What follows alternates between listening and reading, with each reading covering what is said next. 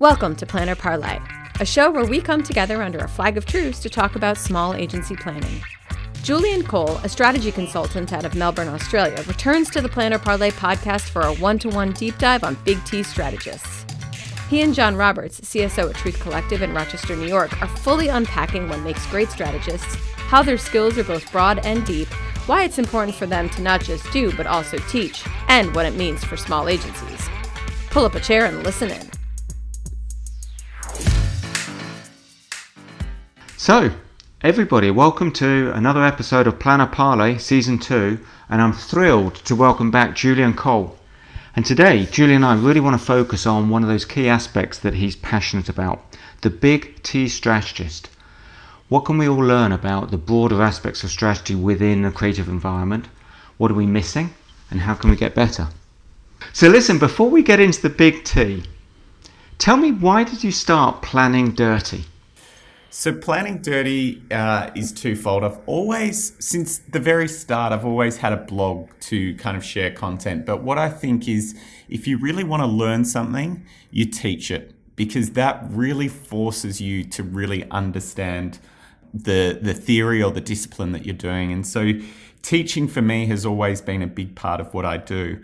The other thing is that I feel like there's a big mystique around strategy. It feels like there's this big secret club, and I feel like that needs to go away. There's no reason we should make it that hard. And I think I've got this theory that there's this bad loop that happens in generations of strategists, which is the trust your gut problem. And what that is when you're starting out in strategy, when you have a strategy director above you, you are dying for information. You're dying to be told how to do strategy and get feedback and learn the theory. The problem is, and you've probably seen this yourself, is that a lot of us are told, just trust your gut, go with your instinct. I can't really tell you the process or the steps that I go through to get to a creative brief. It just kind of happens. I'll tell you the creative brief when I get there. And for a young strategist, that's quite demoralizing and kind of sets you back quite a way in your career. And what I realized was that was something that frustrated me until I got into the role of kind of strategy director.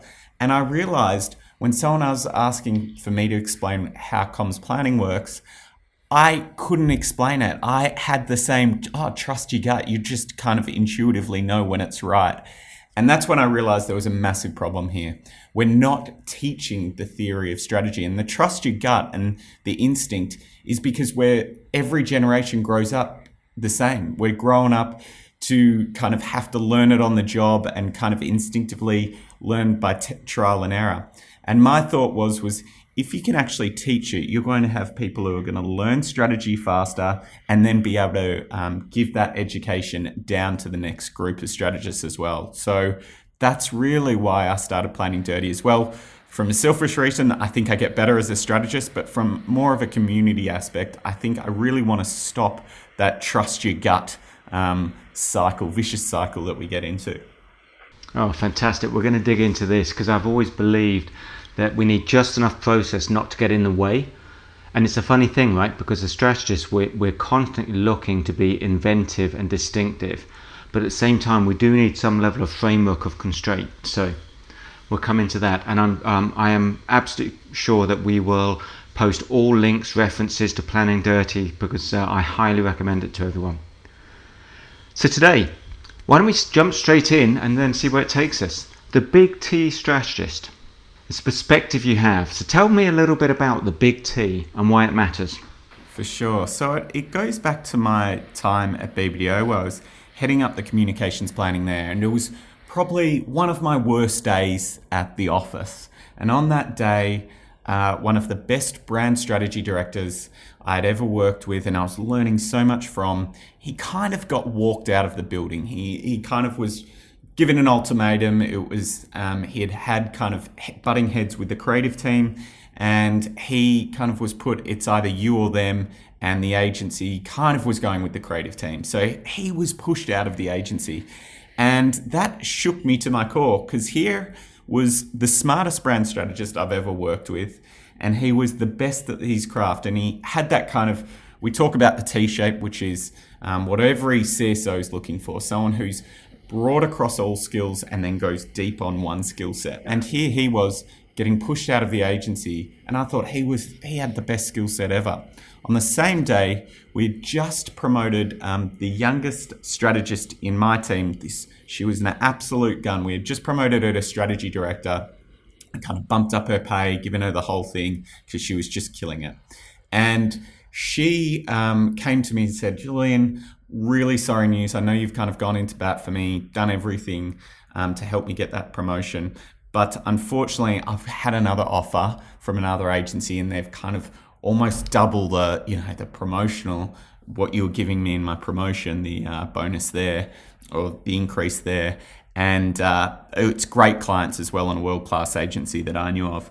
And I was just gutted. Here was two of the best people I worked with and people I really appreciated and were making me better as a strategist and, were helping the whole strategy department. Here they were leaving on the exact same day.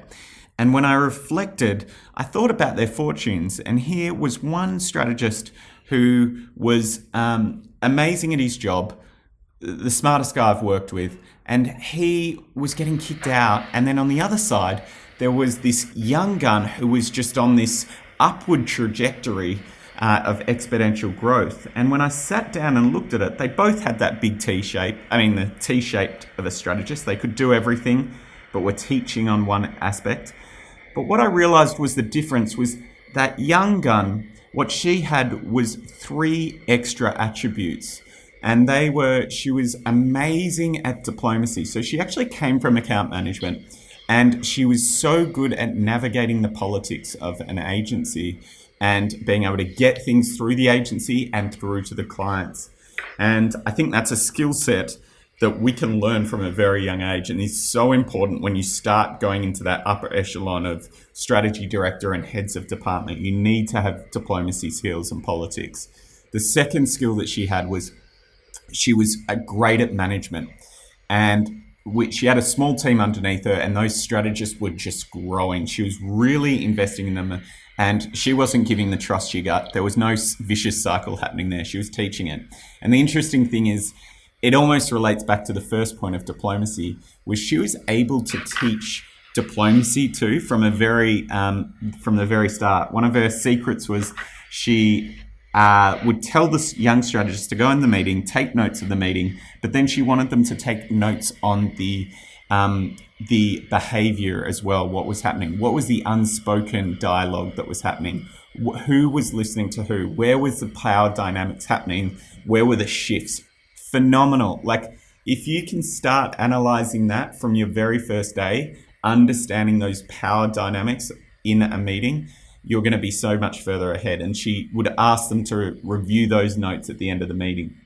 So that was the second skill that she had. She was a great manager. She also understood diplomacy. The third one which was really important as you get to head of strategy, is being able to sell strategy into clients and sell it to the agency and clients. But the role of strategy it's not needed. Advertising's been going a long time. Strategy's only been in the late 60s to 70s.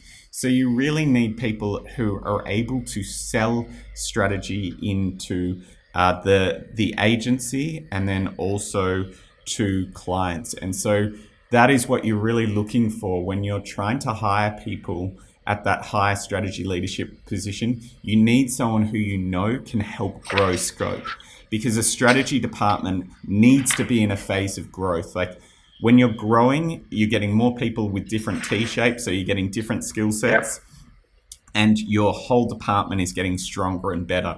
Julian, that's great. We're going to come back and go forward across all of those. So when I think about your description about the Big-T Strategist, it's not just the breadth of strategy understanding that you talk through, but also those key aspects of diplomacy, management, and then selling. And I know, because we've talked about this before, these are absolute core skills for the leader of a strategy department, but they're actually, I find, really important skills that you start learning as soon as you can, whether you're a department of one, whether you're a junior, or whether you're a leader in an agency, right? So tell me a little bit more about the diplomacy. Yeah, I'm a big believer in politics and the importance of understanding politics. I think there's a lot of people who say, I want to work at an agency that doesn't have politics. So it's understanding that and making that work from the very start. And that's the thing that you've got to look for early on, is that being good at strategy is 50% about the craft. The other 50% is about how you navigate diplomacy and politics. Those skills will help you from the very beginning. The relationships that you form, if you can form a stronger bond with creatives, that's going to help you a lot with helping sell work and being brought into the process a little bit more. And that's both, trust needs to be built there, and it's on both sides. And I often say the creative brief, if you want to build trust and you want to be brought in the creative process, you need to bring creatives into the strategy process. So bringing them into the brief, giving them options, letting them really have a voice in that room of what the creative brief looks like is so key. But something that a lot of strategists, and I was guilty of this, didn't do at the start of my career. So understanding that is really important. Sorry, Joe, just adding to that, because I'm nodding away here. It's interesting because I find it's still a challenge for me of getting the balance between, I believe that as strategists we need to have a point of view, but we still have to be open and inviting, like you were saying, to everyone else to share and embellish that point of view, right? Yes. What's the saying? I think it's strong thoughts held lightly. I think it's Richard Huntington who says it, and I believe it. You've got to back yourself with your thoughts, but don't be too precious on them. And I think that when you look at a creative brief, there is a part of it, like the consumer problem. I think you as a strategist definitely need to be rock solid on that and the goal of where you want to get to and target. Where the creative leap begins is the single-minded proposition. And that is a creative leap. You're bringing an insight into that. And I think here is where you really want to have a light hold on it. And so I'm often happy for my single-minded proposition to get beaten if I can then look back and see actually creatives have come up with a way better one. When they, challenge the consumer problem and come up with another problem, that is sometimes where I see the biggest issue, if they've kind of created a fake problem that's not there. But I think a lot of strategists kind of feel defeated when their single-minded proposition gets beaten or there's an alternative suggested. And I think we need to hold on to those more lightly. But it's a balance there. And so if you let them into your the briefing process and show them what you're doing, then they're going to let you in on creative. And that's the thing, like getting let in on a creative brief, creative work, only seeing that the night before it goes to the client is demoralizing. It's happened to me a lot in my career. But what I realized was they were the times where I didn't have a great level of trust with the creative team. So you need to build that. So that's soft skills that you learn on the job. Now, those are internal skills. I also think when I think about, what you and I have talked about in the role of diplomacy, that also there's a client diplomacy as well. Is that where you're going to get to in terms of the selling strategy, or do you want to talk a little bit more about that now? Yeah, I think the understanding of the client and building that relationship is key. And I've heard a lot of people say, I've already always had kind of really close relationship with my clients, and I can see when I've created the best work, it's always when I've had a close relationship. It's when the relationship's further away that it's often hard. And then again, back to trust, they're not trusting you. So I think the other part to it with clients is, and this is something that planners often forget, but we can really help out with, is the level of involvement of work that will go in on the client side and really having empathy on their side. Because I think a lot of the ideas, especially when we think about innovative ideas, the cost is not so much the money. The cost is the amount of time that the client is going to have to spend and navigate through their own departments and other departments. And so having empathy and designing ideas, especially innovative ideas, whenever we would do innovative ideas, I'd be like, how can we take time off the client? Because that's the real cost here. Because you're never doing big investments on innovative work, but you're requiring the client to probably take a little bit more of a risk, take themselves out of their comfort zone, and then also a bigger investment in time. Maybe they're dealing with the legal department or the product department or someone else. So you've got to understand, what are we asking them to actually do here? Yeah, great points. And it's a really good reminder. It's funny, one of the earlier pods I was talking with two strategists on client side, and they're just the sheer reality reminder that we are not every single focus of their waking minute. And so whenever we come, particularly as you're talking about, coming up with innovation or being inventive, being distinctive, they're also taking on a level of personal risk themselves, the clients, in terms of making sure that they spend that time, as you talk about it, but also some of their reputation internally. Yeah, totally. So yeah, you've got to really set them up for success and work out what is their internal drivers and what's really driving them. I'm also like a big believer in the Japanese corporate culture theory of nemawashi, all about hallways over boardrooms. And so that idea is that you never want to be presenting to more than one senior client at a time, or senior person at a time, whether it's in your agency or a client. Because what happens there, especially if it's two seniors who are about the same level, often they don't know how the other person's going to decide. And so it will naturally, when you're putting something new on the table, if you don't know how the other person's responding, the easiest thing to do is shut it down. So they'll shut that thing down. Where what nemawashi teaches you is get that coalition building into that meeting. So you've got another positive senior voice in the room who can help sway that decision in the right direction. And that's just such a simple thing, but we forget it. And when I started my career, I thought that sounds like the biggest waste of time ever. But having tried to sell hundreds of creative ideas, I now know that is actually an amazing idea and theory or concept. It's fantastic. And also, I'll be honest, to me that feels completely contradictory to the historical role that agencies play of we bring magic and surprise into a room. There's a reveal at every stage, right? Yeah, no, I think you're totally right. It's it may be a revelation for one person, but some people don't want surprises all the time, and you've got to be able to read the risk tolerance in the room. And I think it's all back to diplomacy. This is soft skills that we're talking about here. But the most important thing to me is they can be taught. This all can be taught. It's not like you're just born with it. You get taught this, and that's my biggest thing, is that a lot of strategists don't have access to teachers of diplomacy. I think account management do this perfectly, and maybe you've got someone in your agency you can learn from, but for a lot of strategists, they're not learning these tips of how to navigate these situations. So I think it's really important, and that's why I'm so focused on teaching it as well. Excellent. So tell me more about management, number 2.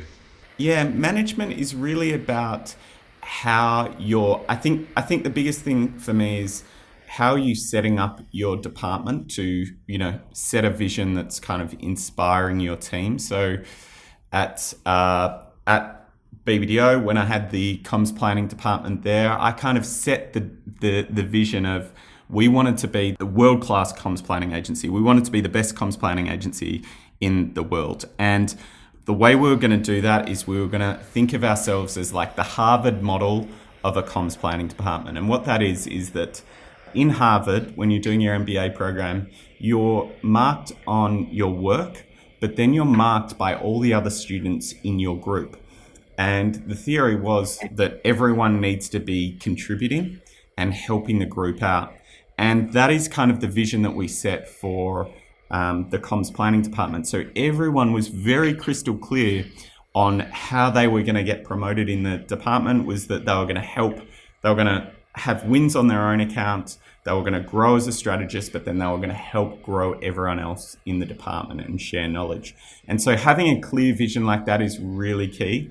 I think the other thing about management is it's that teaching. If we go back to that very first point, is that this is the thing strategists struggle with at the moment, is just like being able to teach theory and practice to that next generation. So I go through a number of techniques of how you actually should manage and teach people the skills of planning.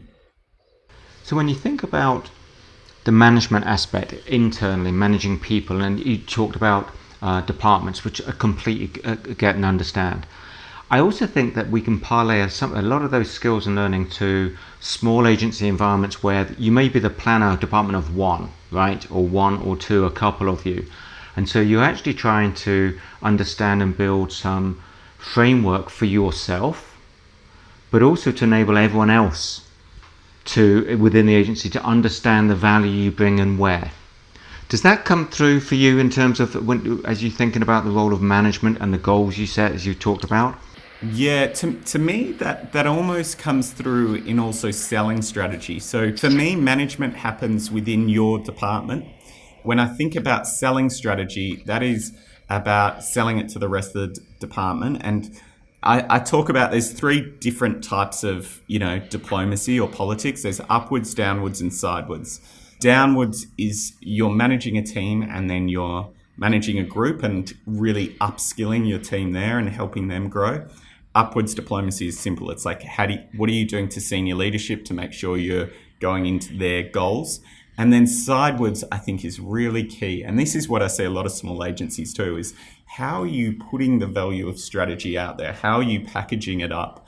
And teaching the skills of selling strategy is kind of vital. And I think for me, what that looks like is I've got a couple of tips that I kind of go through. So the beginning is, I think the problem with strategy is that it can feel very nebulous. Great word, everyone's a strategist. How you actually land strategy is you need to start talking about outputs. So that's the great thing about the creative brief. Everyone knows that that's what the strategist is going to deliver. So if you have a very clear understanding of what the strategist delivers in the process, then you can tell people when they should expect that, and then they'll know, okay, now is the time. And so for me, when I was growing comms planning at BBDO, I needed to show what was the difference between brand and comms planning, and when did I bring them in? What did I do? And so I had 3 documents that you were always going to see from a comms planner. Those 3 then help spread the journey of strategy. It isn't just focused on the creative brief, right? Yes, it was comms framework. So bringing the media and communication in when we're writing the creative brief, we're showing how media and the different moments are going to come to life and the different messages we're going to have throughout the campaign. That was one part. The blueprint was the second, which was showing the production dollars being carved up when we're presenting the creative idea for the very first time. A new concept for lots of creative agencies. And then the final was the tactical brief. And so what I did is the way I kind of institutionalized this at BBDO and BBH was I first kind of 90 days, first 3 months, was really focused on where can I have a win where I can show these tools in use. And so for me, you don't want to look for the big project in the agency. You want to go for the small projects that are kind of on the periphery, but still might make it into the creds deck. So for me, that was Bacardi. There was a project coming up. It had a very tight timeline, so I knew work was going to come out, and I knew I could make a direct impact because the client wanted more strategy. So I got a win up on that account, and that's not, that was a small account in the BBDO portfolio. But the point's really relevant, right? Which is you find the opportunity. Let me ask, does it connect back to the diplomacy elements we were talking about earlier? Because I've also found that find your partner, your best partner. Usually it's a creative director that is open, that is desiring to, to bring you in.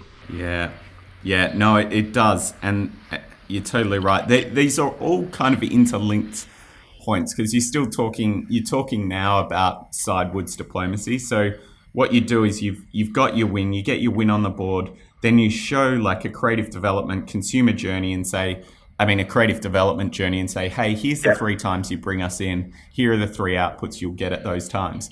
Then you're going on a roadshow in what I call like sidewards diplomacy, where you're going around to account leads and saying, hey, what's the scope on right now for strategy? So you're taking in all that information. If it's not on the scope, show them what you want to do and the outputs you want to create and the wins you've already had within the agency, and start to institutionalize it there. Show what you can do, and that's how you grow a strategy department.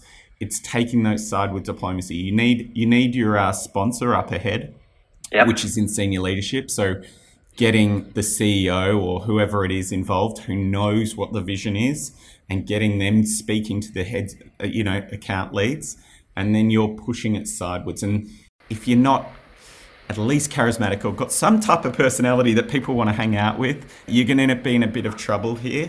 But that really is the job when you're getting to head of strategy. You're doing that sideways movement to try to grow your department and your scopes, which then grows your department. Excellent. So listen, let me just check. So we talked about the brief and comms framework, the blueprint, and then execution in terms of the tactical briefs about what each element or channel's doing, right? Tell me a little bit more about the blueprint, because that's new to me. Yeah, so my first 2 years in New York, I was working at BBH, and I was a digital strategy director, and it's so excited because I was working with one of the best teams that I've ever worked with digitally. First 2 years, I made 0 pieces of work. Every client we went to would say, yeah, you're BBH, you're the TV agency. We don't need your digital ideas. And I'm talking really like fantastic ideas, bulletproof. And it got me thinking, how do you sell work? I was kind of depressed, as you can imagine. This is what we're in the game to do. And 2 years without any work to your name is quite depressing. And what I realized was the number one thing was that it was all about money. And when you have a money conversation with the client, because what was happening was money was only getting brought up. We all get the client briefs and that money slide, budget, blank, coming later, KPIs, blank, coming later. Now, that doesn't seem like an issue because money's going to come later and it'll come when you've kind of signed off the idea. But that's a massive issue because if you want campaigns that look different, then you've got to set that intention from really early on. And the only way you set intention is by putting money on the line. Because the saying of, if we see a good idea, money will come, it never comes. It never, ever comes. What this does is it really helps with 2 things. So what I'm doing is I work with production, bring production further up in the process. So you can imagine I've just briefed in creatives. I'm now going directly, before we've even had our creative presentation, I'm working hammer and tong to try to work out what's this campaign going to look like?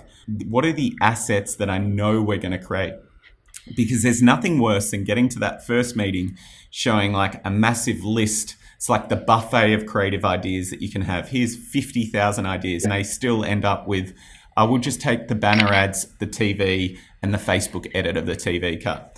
So what the budget does, if you have a budget conversation up front before you've briefed in the tactical pieces, is you're saying, you've asked us to be mobile first. We're putting 100 grand into an idea. So Snapchat, we've got media on board. We're going to do 100 grand in there and come back next week with an idea that's going to be under 100 grand or 100 grand for that. Do you agree? Is that a good allocation of budget? That conversation up front is not usual, but it should be, because what it does is it sets intention. It says, we are going to make this work. We're only briefing the work that we're going to actually make. And when I started to do this on accounts, I had phenomenal success.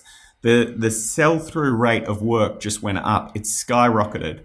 The creative churn, the amount of creative reviews came down.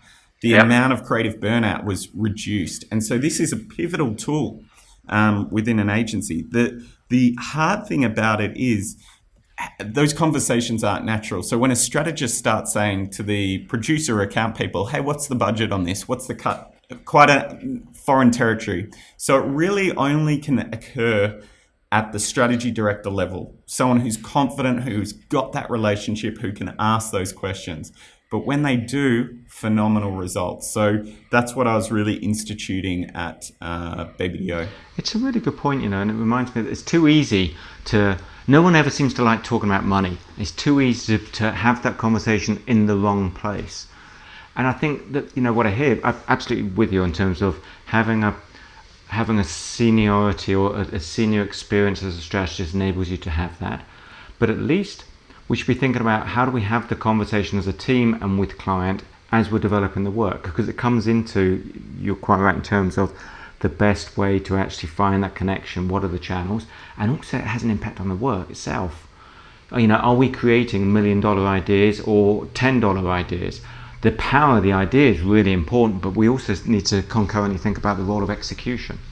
Does it make sense? Yeah, totally. And like, if we go back to the definition of strategy, it's coming up with a plan with the limited resources you have. And we often get that as strategists, that second part of that sentence. We're coming up with a plan, but it's devoid of the limited resources. It's a great way of looking at it.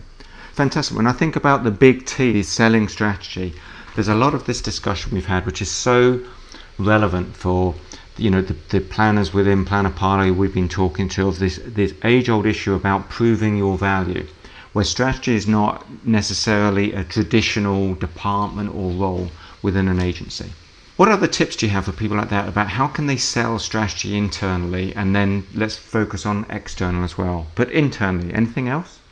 So I think that it comes back to building that case studies, and I think this is the hard thing, is that we often feel like we can't bring our past experience into this new agency, but you need to bring that and start building the case and then finding those early wins.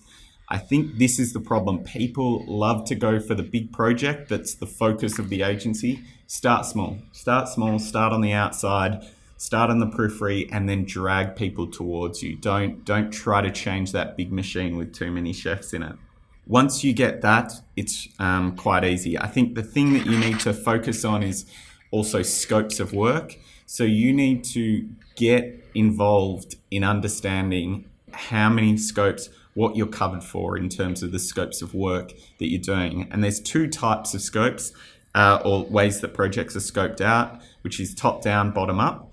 Top down being there's a percentage going to strategist. Bottom up is like, what are the outputs that the strategist is creating? A creative brief. How many hours does it take you to get to a creative brief? So you can work out those hours. And then you've got the FTE, which is your full-time employee. How many hours is that then taking of that person, and how can you cover that person?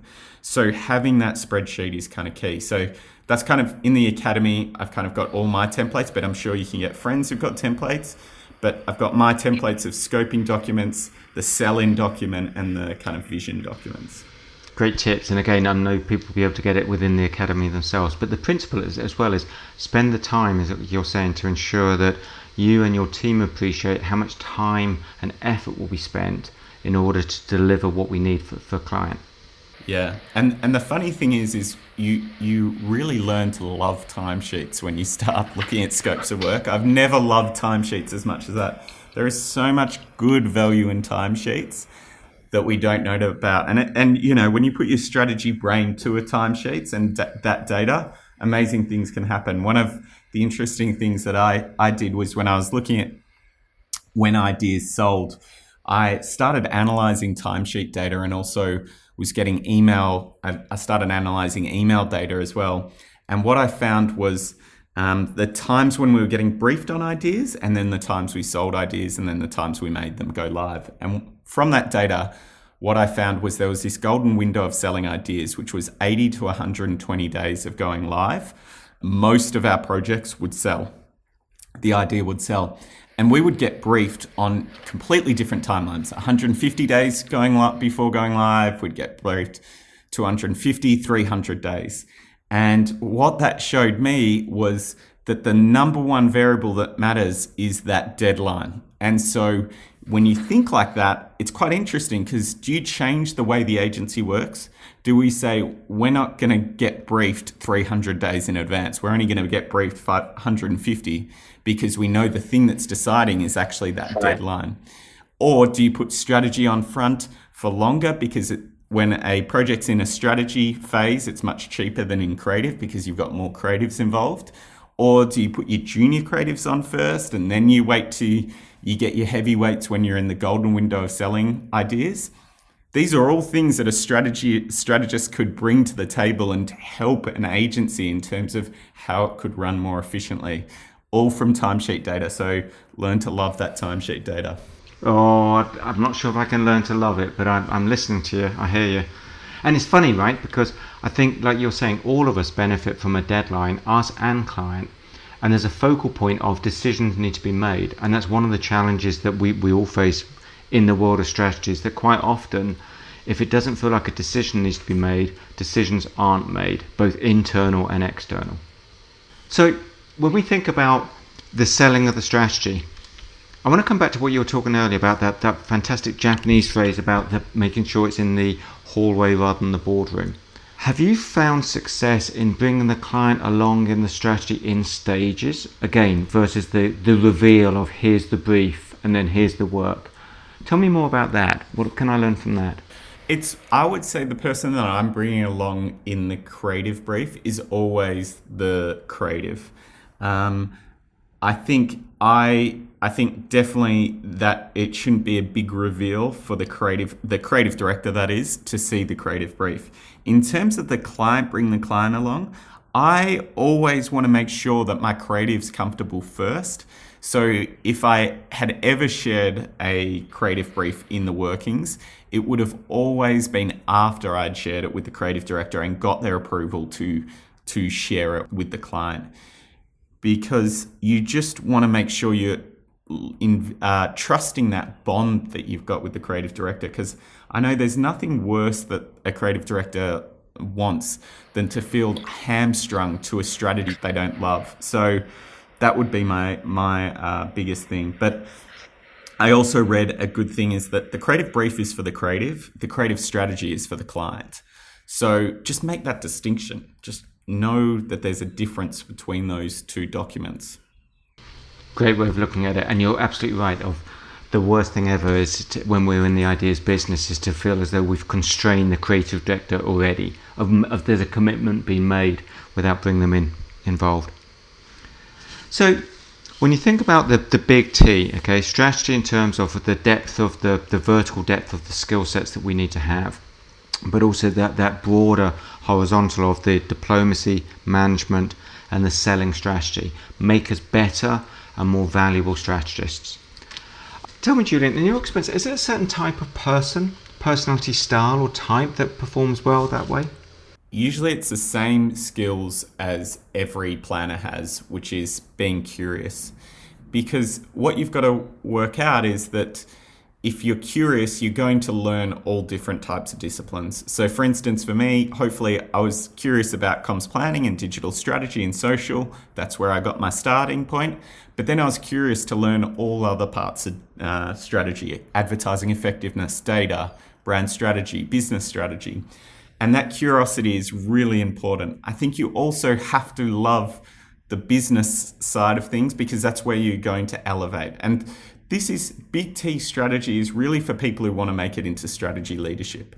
You can probably have a successful career to a point if you want to be a T-shaped strategist, where you can just sit on an account and the strategy leader can trust that you've got this. I think Big T requires those skill sets. And so curiosity is obviously the starting point. And you've got to have people skills. You've got to enjoy the people side of the business as well.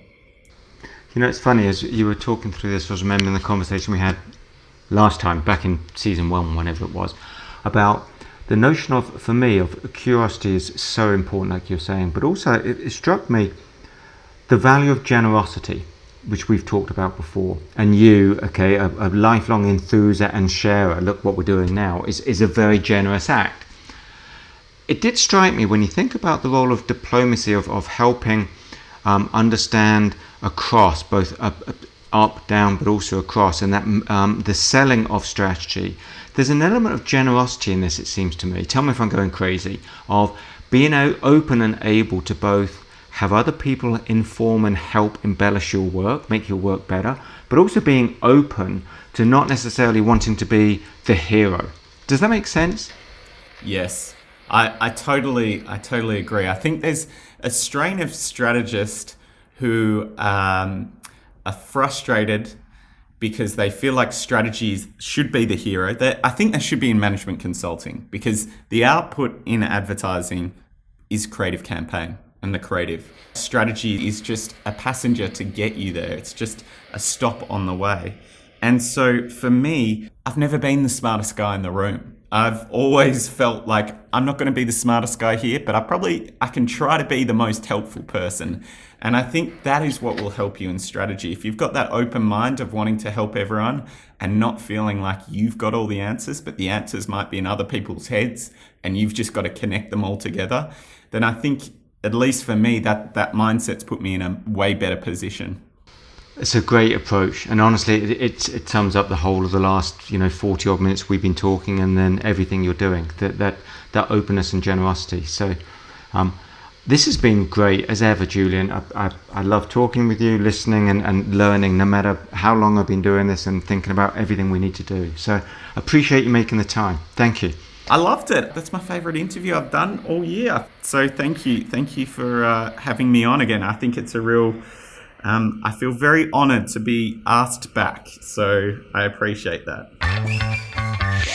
Check out the links, everybody, for please sign up for Planning Academy. Julian does an awesome newsletter as well, but at the Academy I highly rate it to everyone, so we'll make sure we post all the links through. And Julian, enjoy your now summer. Thank you. Stay safe. I will. And I'll catch up and learn from you again. Thank you, my friend.